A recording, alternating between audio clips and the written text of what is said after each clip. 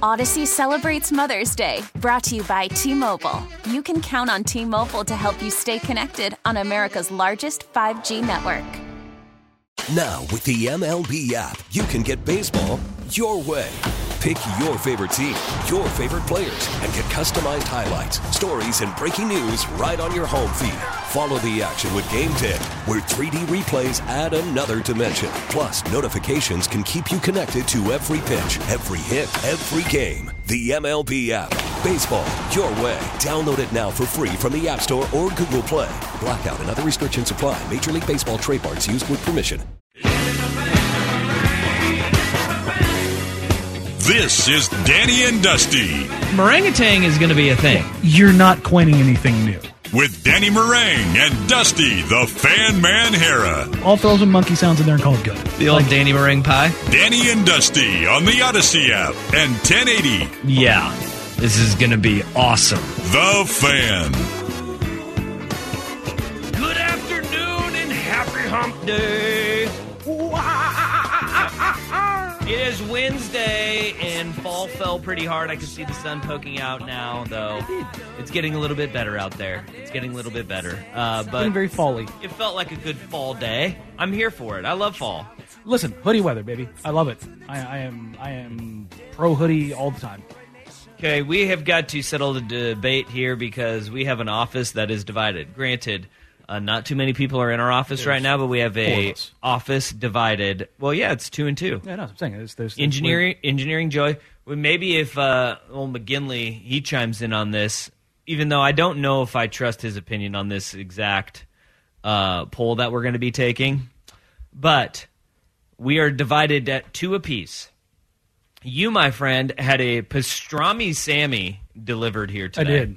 I did. I saw it. I saw it on the app, and it was like, I haven't had one of these in a significantly long time. Which is I mean, it's a tough choice to do because you have to, if you're flying blind into a pastrami sandwich, a pastrami Sandy done well is unbelievable. It's a game changer. But you could go wrong real quick, and it's not good. Overcooked, dry, just nah.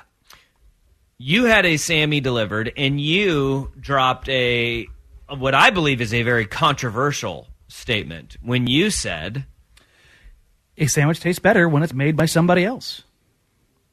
It does. See, man, because I think food always tastes better if you make it yourself.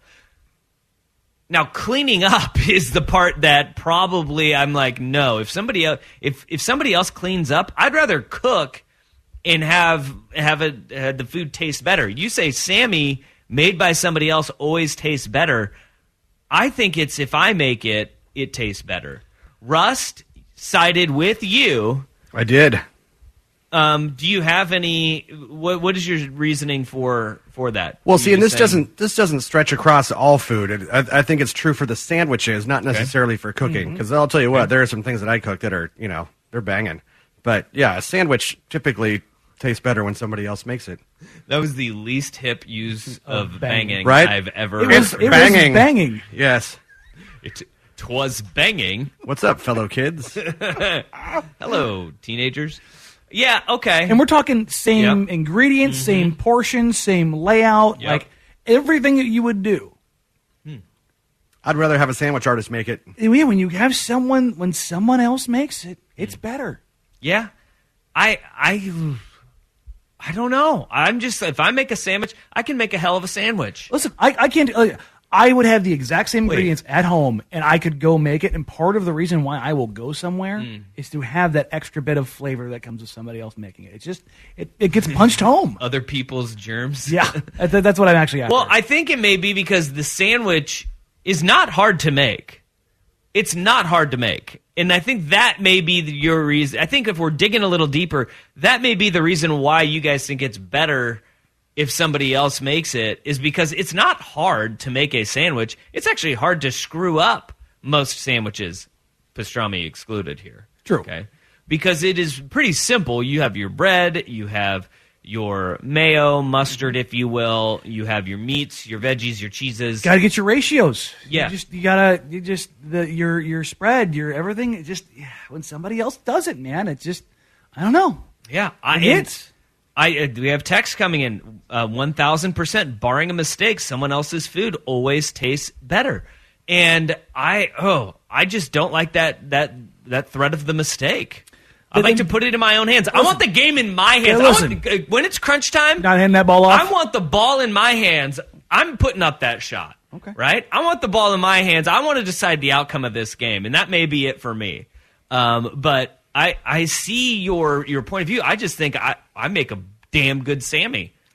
Listen, I am a sandwich connoisseur. I am a sandwich man through and through.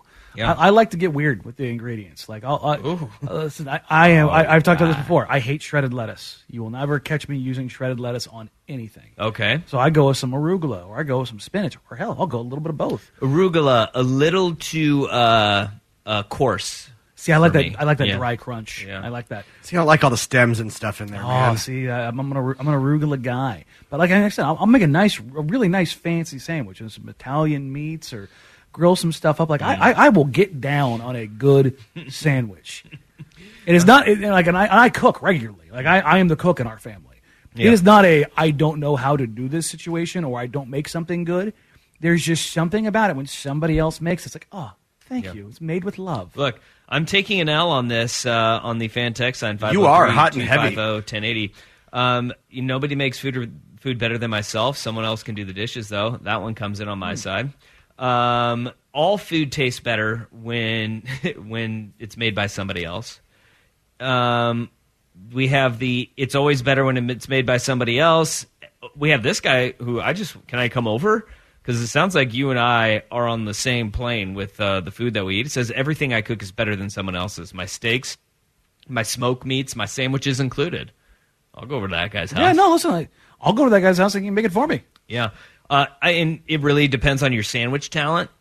That's a decent text. Yep, that's a decent one because have you ever had somebody that you just whether it was like a roommate in the past or and you know somebody make a sandwich and you just make them watch anything and you're like, no, I'm good. I'll make it myself. Like you just inept at cooking.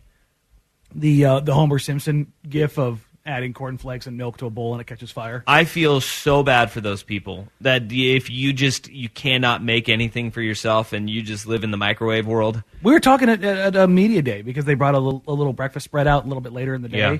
Like the idea, like if you went around to most like under 30-year-olds right now, could they make breakfast? Like could they make a muffin? Could they make pancakes? Could they make French toast? I don't think they can. But this is, I think all you need is a bag of that Krusteaz mix, man.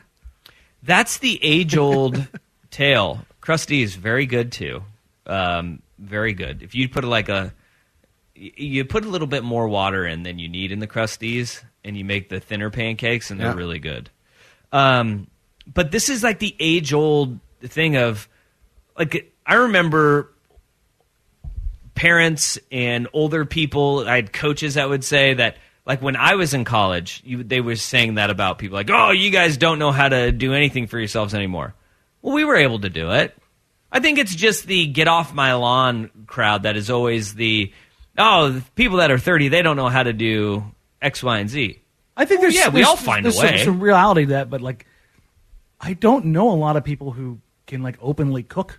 Do you know a lot of 30-year-olds though? Yeah. You do? Yeah, no, I work with a bunch of them. All right. Well, I mean, I find that we always want to cast out because we just think that they're just locked into technology. I'll return service right back over the net with everything that's on TikTok and Instagram and Facebook and Pinterest, recipe-wise. We're going to have a generation of people that can cook far better than we did. You'd think. But you would think. But you know what?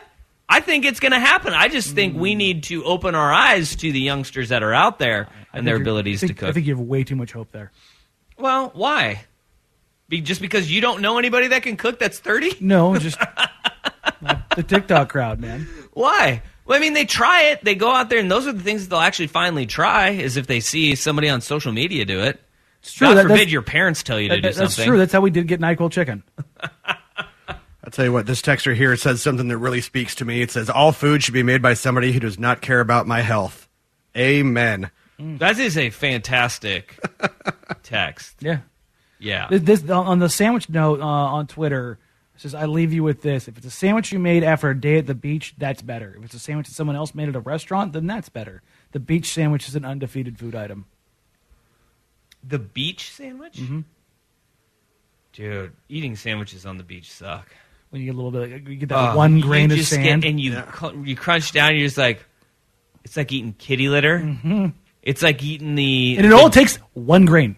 One grain of sand. The Jell-O it feels like you're eating the Jell-O mold from Christmas Vacation.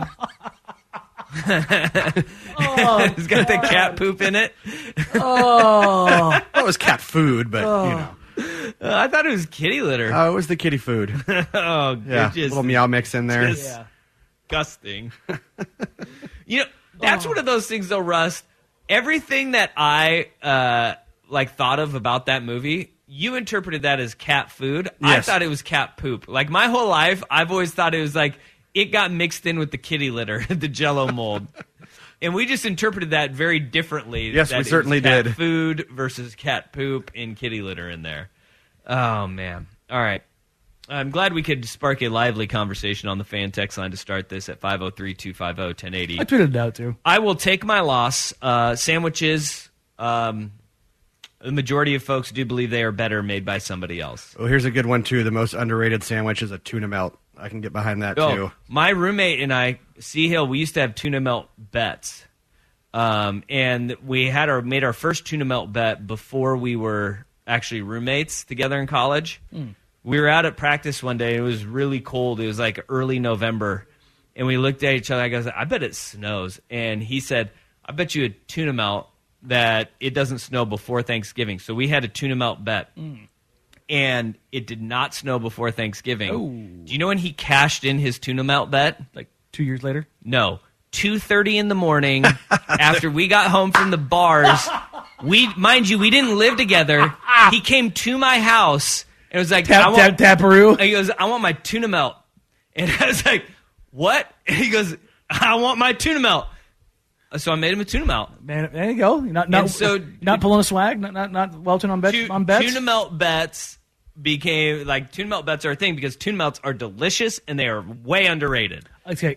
See, I have to derail you here on the tuna because I worked in I worked in military intelligence, so I worked at a SCIF. It's a secure compartmentalized information facility. Mm-hmm. So, think of every spy movie you've ever seen, like eye scan, thumb scan, pin pad. It's a box that has recirculated air. I had a captain who every single day ate 2 cans of tuna. You've told this story before, and I cannot stand the smell of tuna ever again. It's just, it is up there with just fish. Every single day stale tuna being recirculated through the room, just the worst. Yeah. Nemec just replied to the tweet.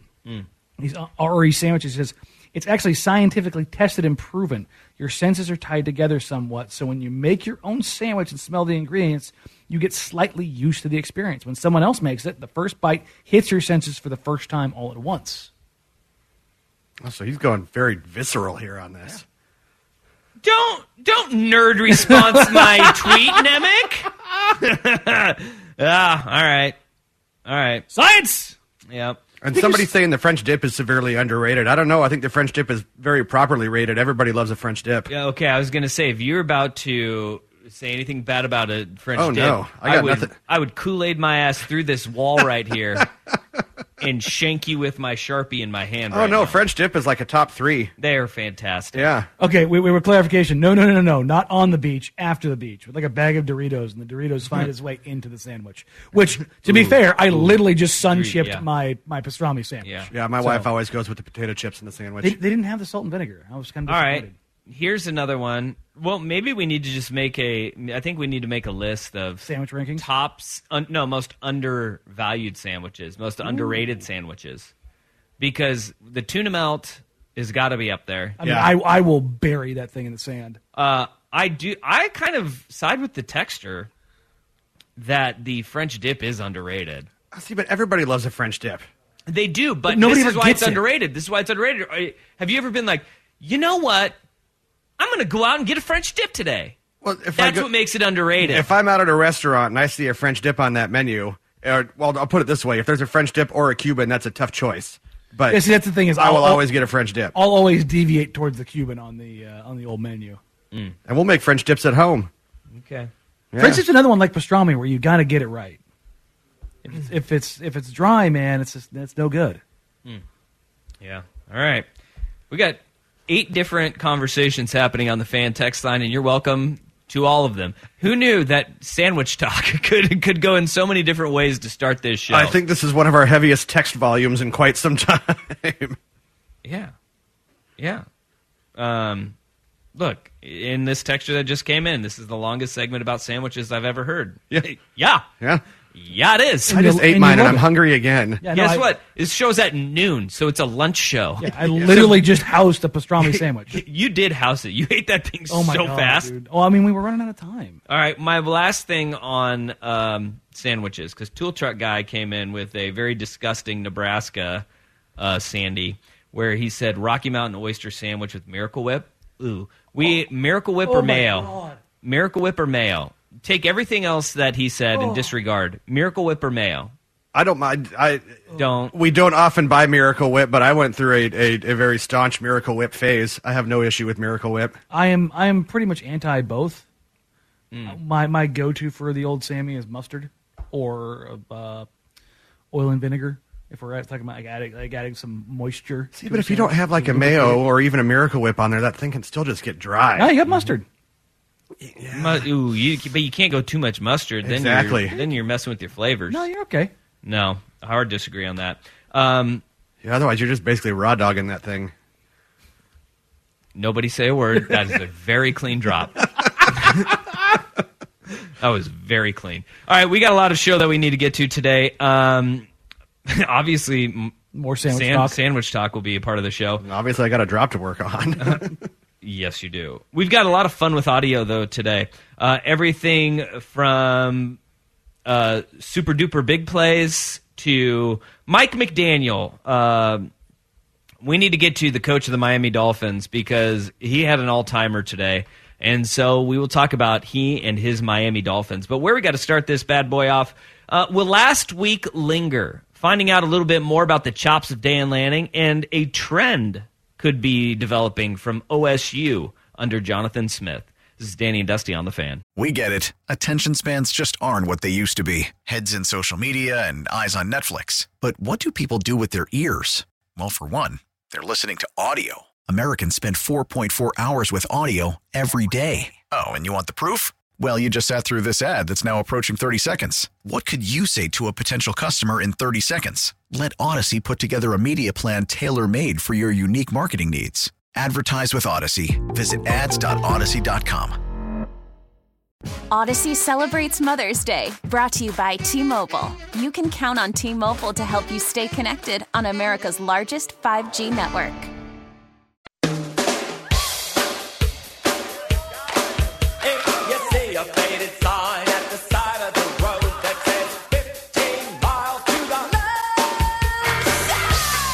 Danny and Dusty on the Fan.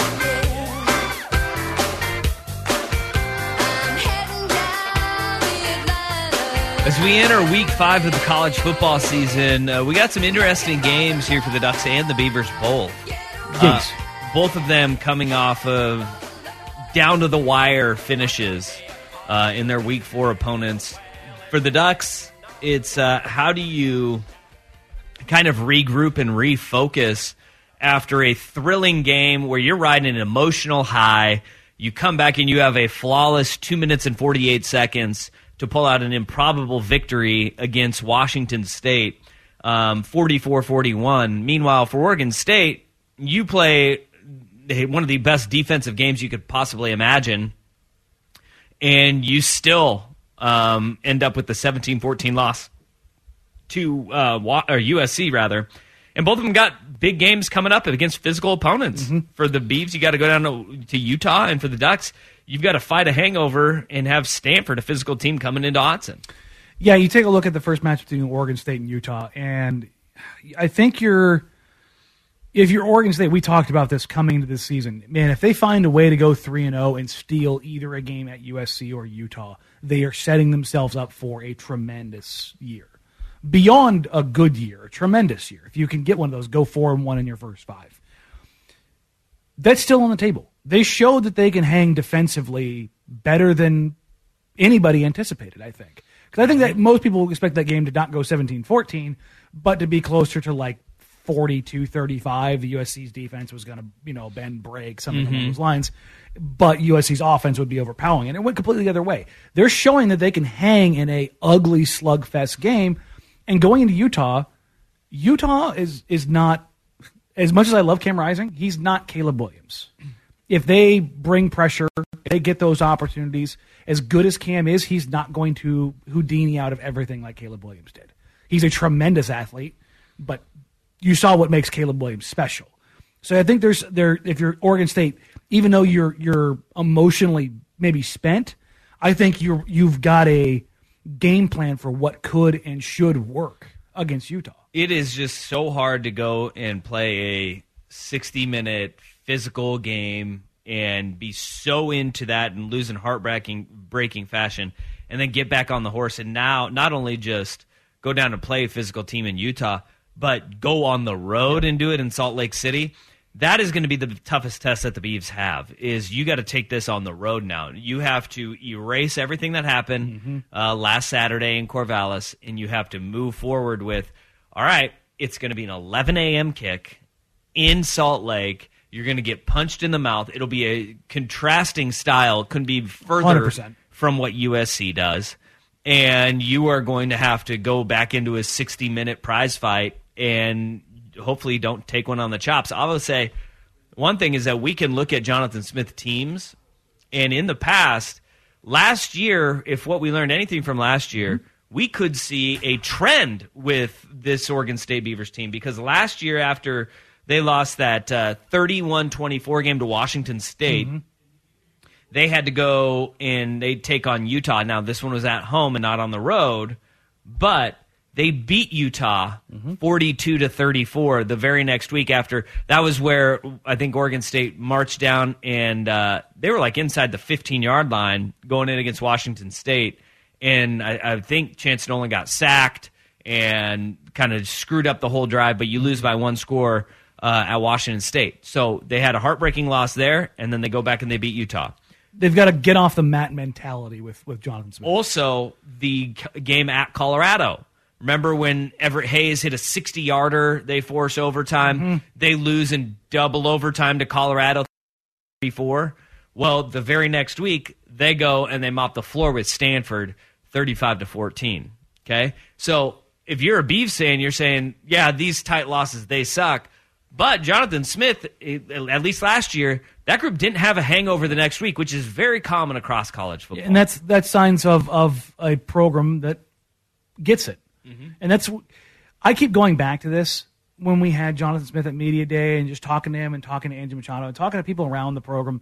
There was real, like everybody. I mean, we had Media Day for the Blazers on Monday. There's always everybody's doing great, everybody feels good, everybody's optimistic. Best shape of my career. Yeah, but there was something intrinsic in the way Oregon State was being talked about from people who were around the program that was different than just platitudes. And so I want to give Oregon State the benefit of the doubt because I saw what they did against USC. I saw how they're built, and I know that they have shortcomings, and I know they're not built perfectly, but the culture, the drive, the framework of the program right now it's not just good, it's trending towards great. And that's what allows you to have that 9-10 win season when they do pop up, is that you do have those things you can fall back on. Like, nobody's looking at Jonathan. It's been funny listen to people talk about the game plan that Oregon State called against USC. You're mad about a game plan that had you in a game that, if not for 4 interceptions, you maybe walk away from this. No, yeah. Like the game plan wasn't the problem. The execution was the problem. So Absolutely. So the culture, the foundation, the structure, the coaching, everything that's building towards this is something. And you showed last year. And if you look back, was it Smith took the job in 2016 or 17? 17. 17. And if you look back each year, there's been a notch in the belt every year that shows the program growing.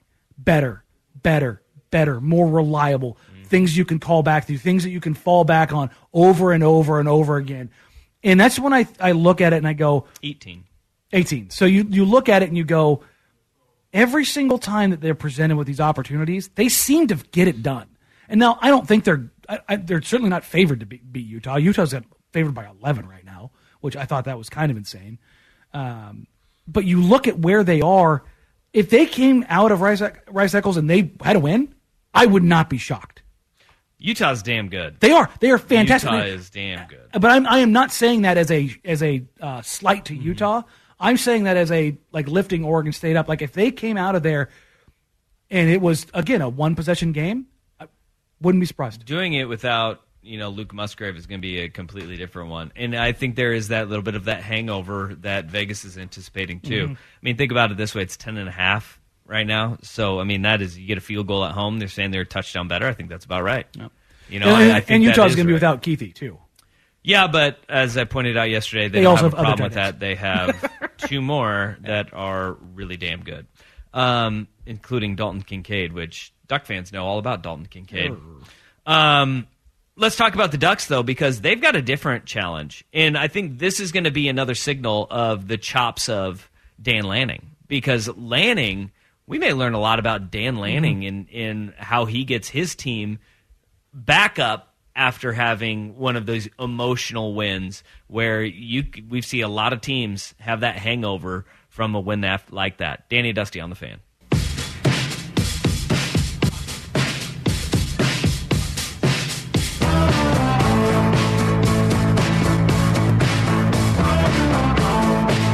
You're just basically raw dogging that thing. This is Danny and Dusty on the Odyssey app and Portland's sports leader, 1080, The Fan.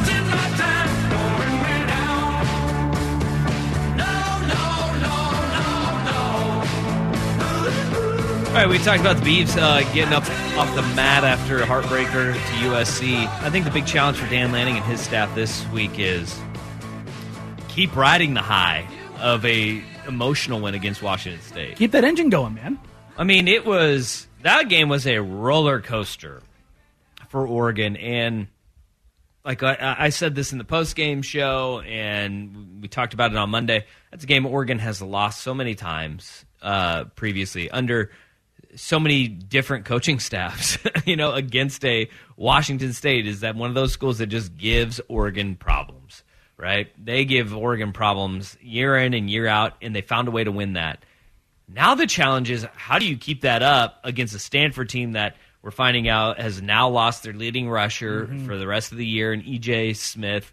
They're banged up, a little bit beleaguered, but this is a team that beat Oregon just a year ago with a lot of issues as well. And that's the thing is, how does Dan Lanning keep that second half mojo going? Because the team that played in the first half was not the team that closed that game out in any way, shape, matter, or form.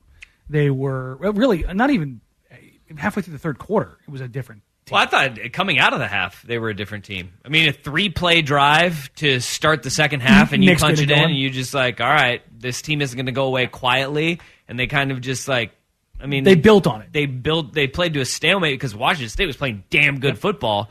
But then that 2 minutes and 48 seconds was incredible. It was. And how much can you bottle that up and keep that going? You don't need to be that perfect. You don't need to score 21 and 248 and all that.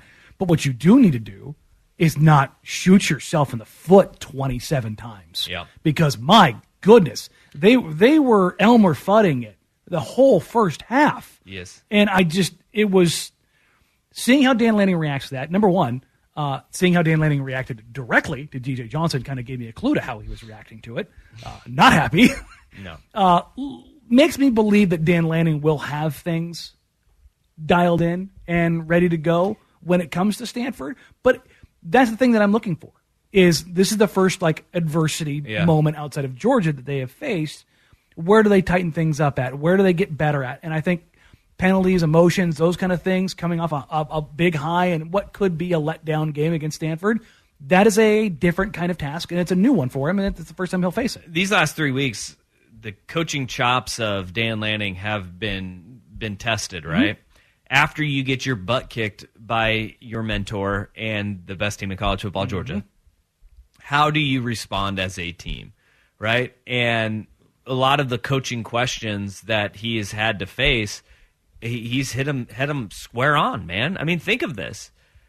They go out and they respond to getting beat by Georgia by absolutely blowing the doors off and embarrassing Eastern Washington. Then you have okay, well, now they're finally going to play somebody. How are they going to answer BYU, right? And they get BYU coming into town, and whether or not they were the actual 12th ranked team in the country, we can decide that another day. But Oregon came out prepared, they came out ready, and they jumped on them early, right? Then you take it on the road and you see, all right, now can they take it on the road against a team that's going to play you tough and is also unbeaten? Washington State's a good football team. Okay? Yes. And they find a way to win, and they're resilient in that win. They were, I mean, think about the resilience that they had, and he just kind of seemed calm, and like it never really seemed like he was in over his head in that game. And all of the questions about Kenny Dillingham entering this season, right? Everybody knew that, you know, Dan Lanning was a great defensive coach, and he was a good linebackers coach, and Tosh Lupoi is a fantastic recruiter, and when he was at Alabama, did a very good job with their defense there. But offensively, nobody knew what Kenny Dillingham would do because he's never been a primary play caller, and how would that look? Georgia held Oregon to 3 points in week 1. Oregon has the 25th best scoring offense in all of college football with a 3 spot on their resume. You bump that up to a 27-point average, probably. And 70, a 70 spot the following week definitely helps that. But they put up 41 against BYU, 44 against Washington State.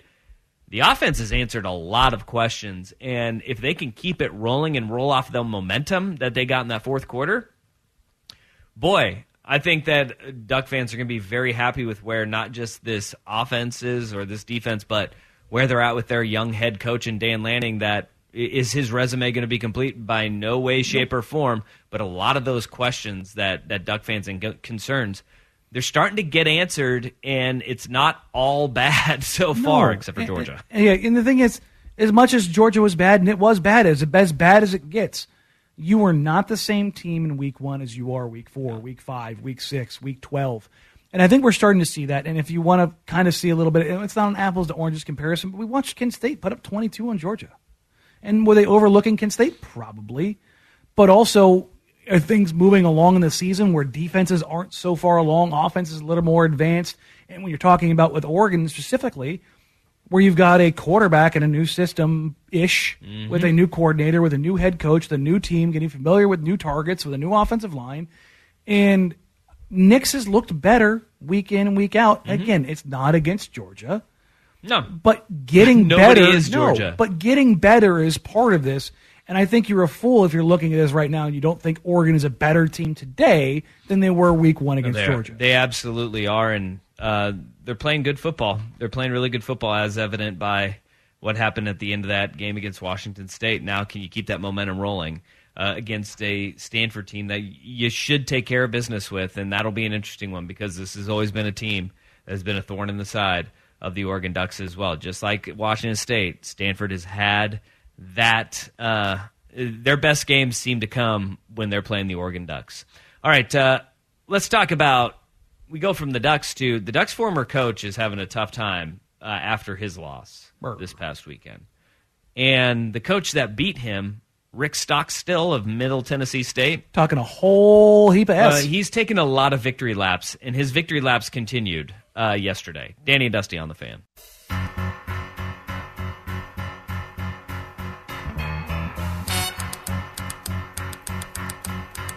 Danny and Dusty on the Odyssey app and 1080 The Fan. A cup of ambition and yawn and stretch and try to come to life.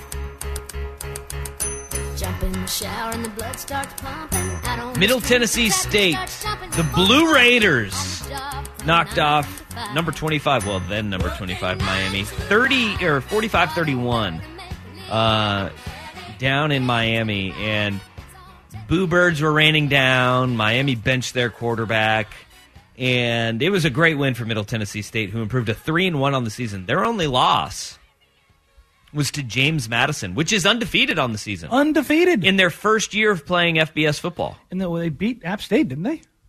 Yeah, James Madison beat App State. James Madison, watch out for the Dukes. Is that what they are, the Dukes? Yes, they are. They are the Dukes of James Madison. Yeah, they beat App State 32-28. So James Madison, former FCS program, has won 44-7 over Middle Tennessee. They beat Norfolk State 63-7, and then go to Boone, North Carolina, and win 32-28. Wow. Watch out for them Dukes. But Middle Tennessee State's coach Rick Stockstill is taking a lot of victory laps. And right after the game, I mean, he came right out, and he was happy to admit his team kicked Miami's butt. Fantastic win, extremely proud, happy for our players. It's always fun to do stuff that nobody thinks you can do. And coming down here, 26-point dogs, and kicking their butt like we did, because it was a butt kicking. There was no fluke to this. And just really proud of our team, the toughness that we played with. We were the tougher team here tonight. Now, that is a direct shot at Mario Cristobal team, right? When you say we were the tougher team tonight, that was a direct shot across the bow. Yeah, I mean, he knows what he's doing there. There's not a doubt about it. Now, beating Miami may mean a little bit more to Rick Stockstill because of his background, and that background being an All-American quarterback at Miami's rival, Florida State. Coach, being a Florida State guy, does that make it any sweeter, or does this have nothing to do with MTSU beating Miami? No, I'm all Middle Tennessee, but I can promise you my phone's blowed up with text and whatever from my Florida State pals. I had a couple of my former teammates here tonight, watching the game, and, a bunch of my former teammates and all that text me before the game, good luck, and kick their tail and all that kind of stuff. And so I know Tallahassee, I know they're pretty excited about, the Mighty Blue Raiders kicking these Hurricanes' tail, because we kicked their tail, and I ain't afraid to say it. I love it. The singular line, though, is the money one. They average 1.6 yards. No, stop.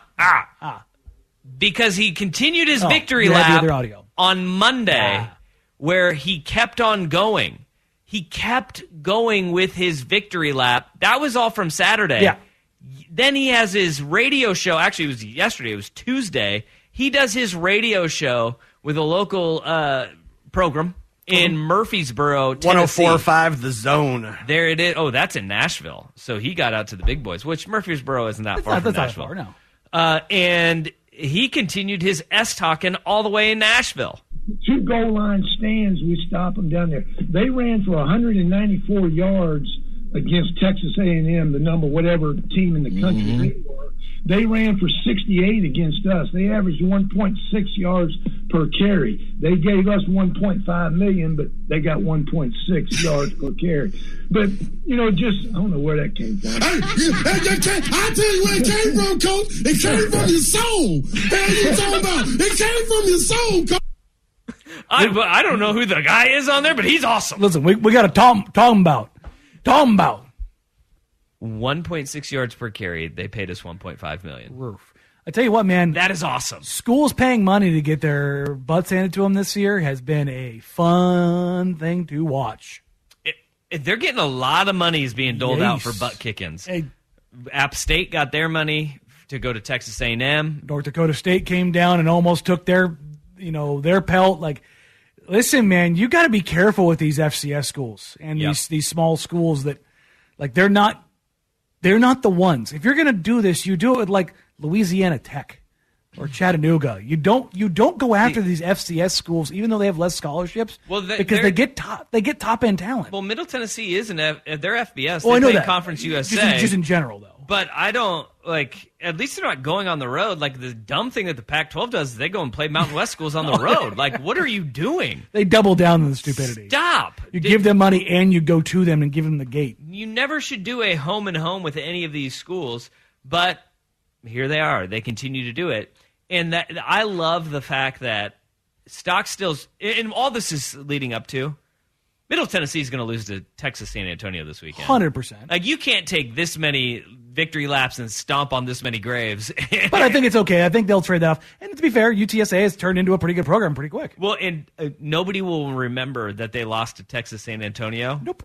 All everybody's going to remember is that they beat Miami in Miami. Those kids. And then he went on this little rant, and they're going to get some recruits out of it. Yep. Those kids, 25 years from now, they'll be telling everybody, yeah, no, we went down to Miami and beat Miami. Held the 1.6 yards carry, gave us $1.5 million.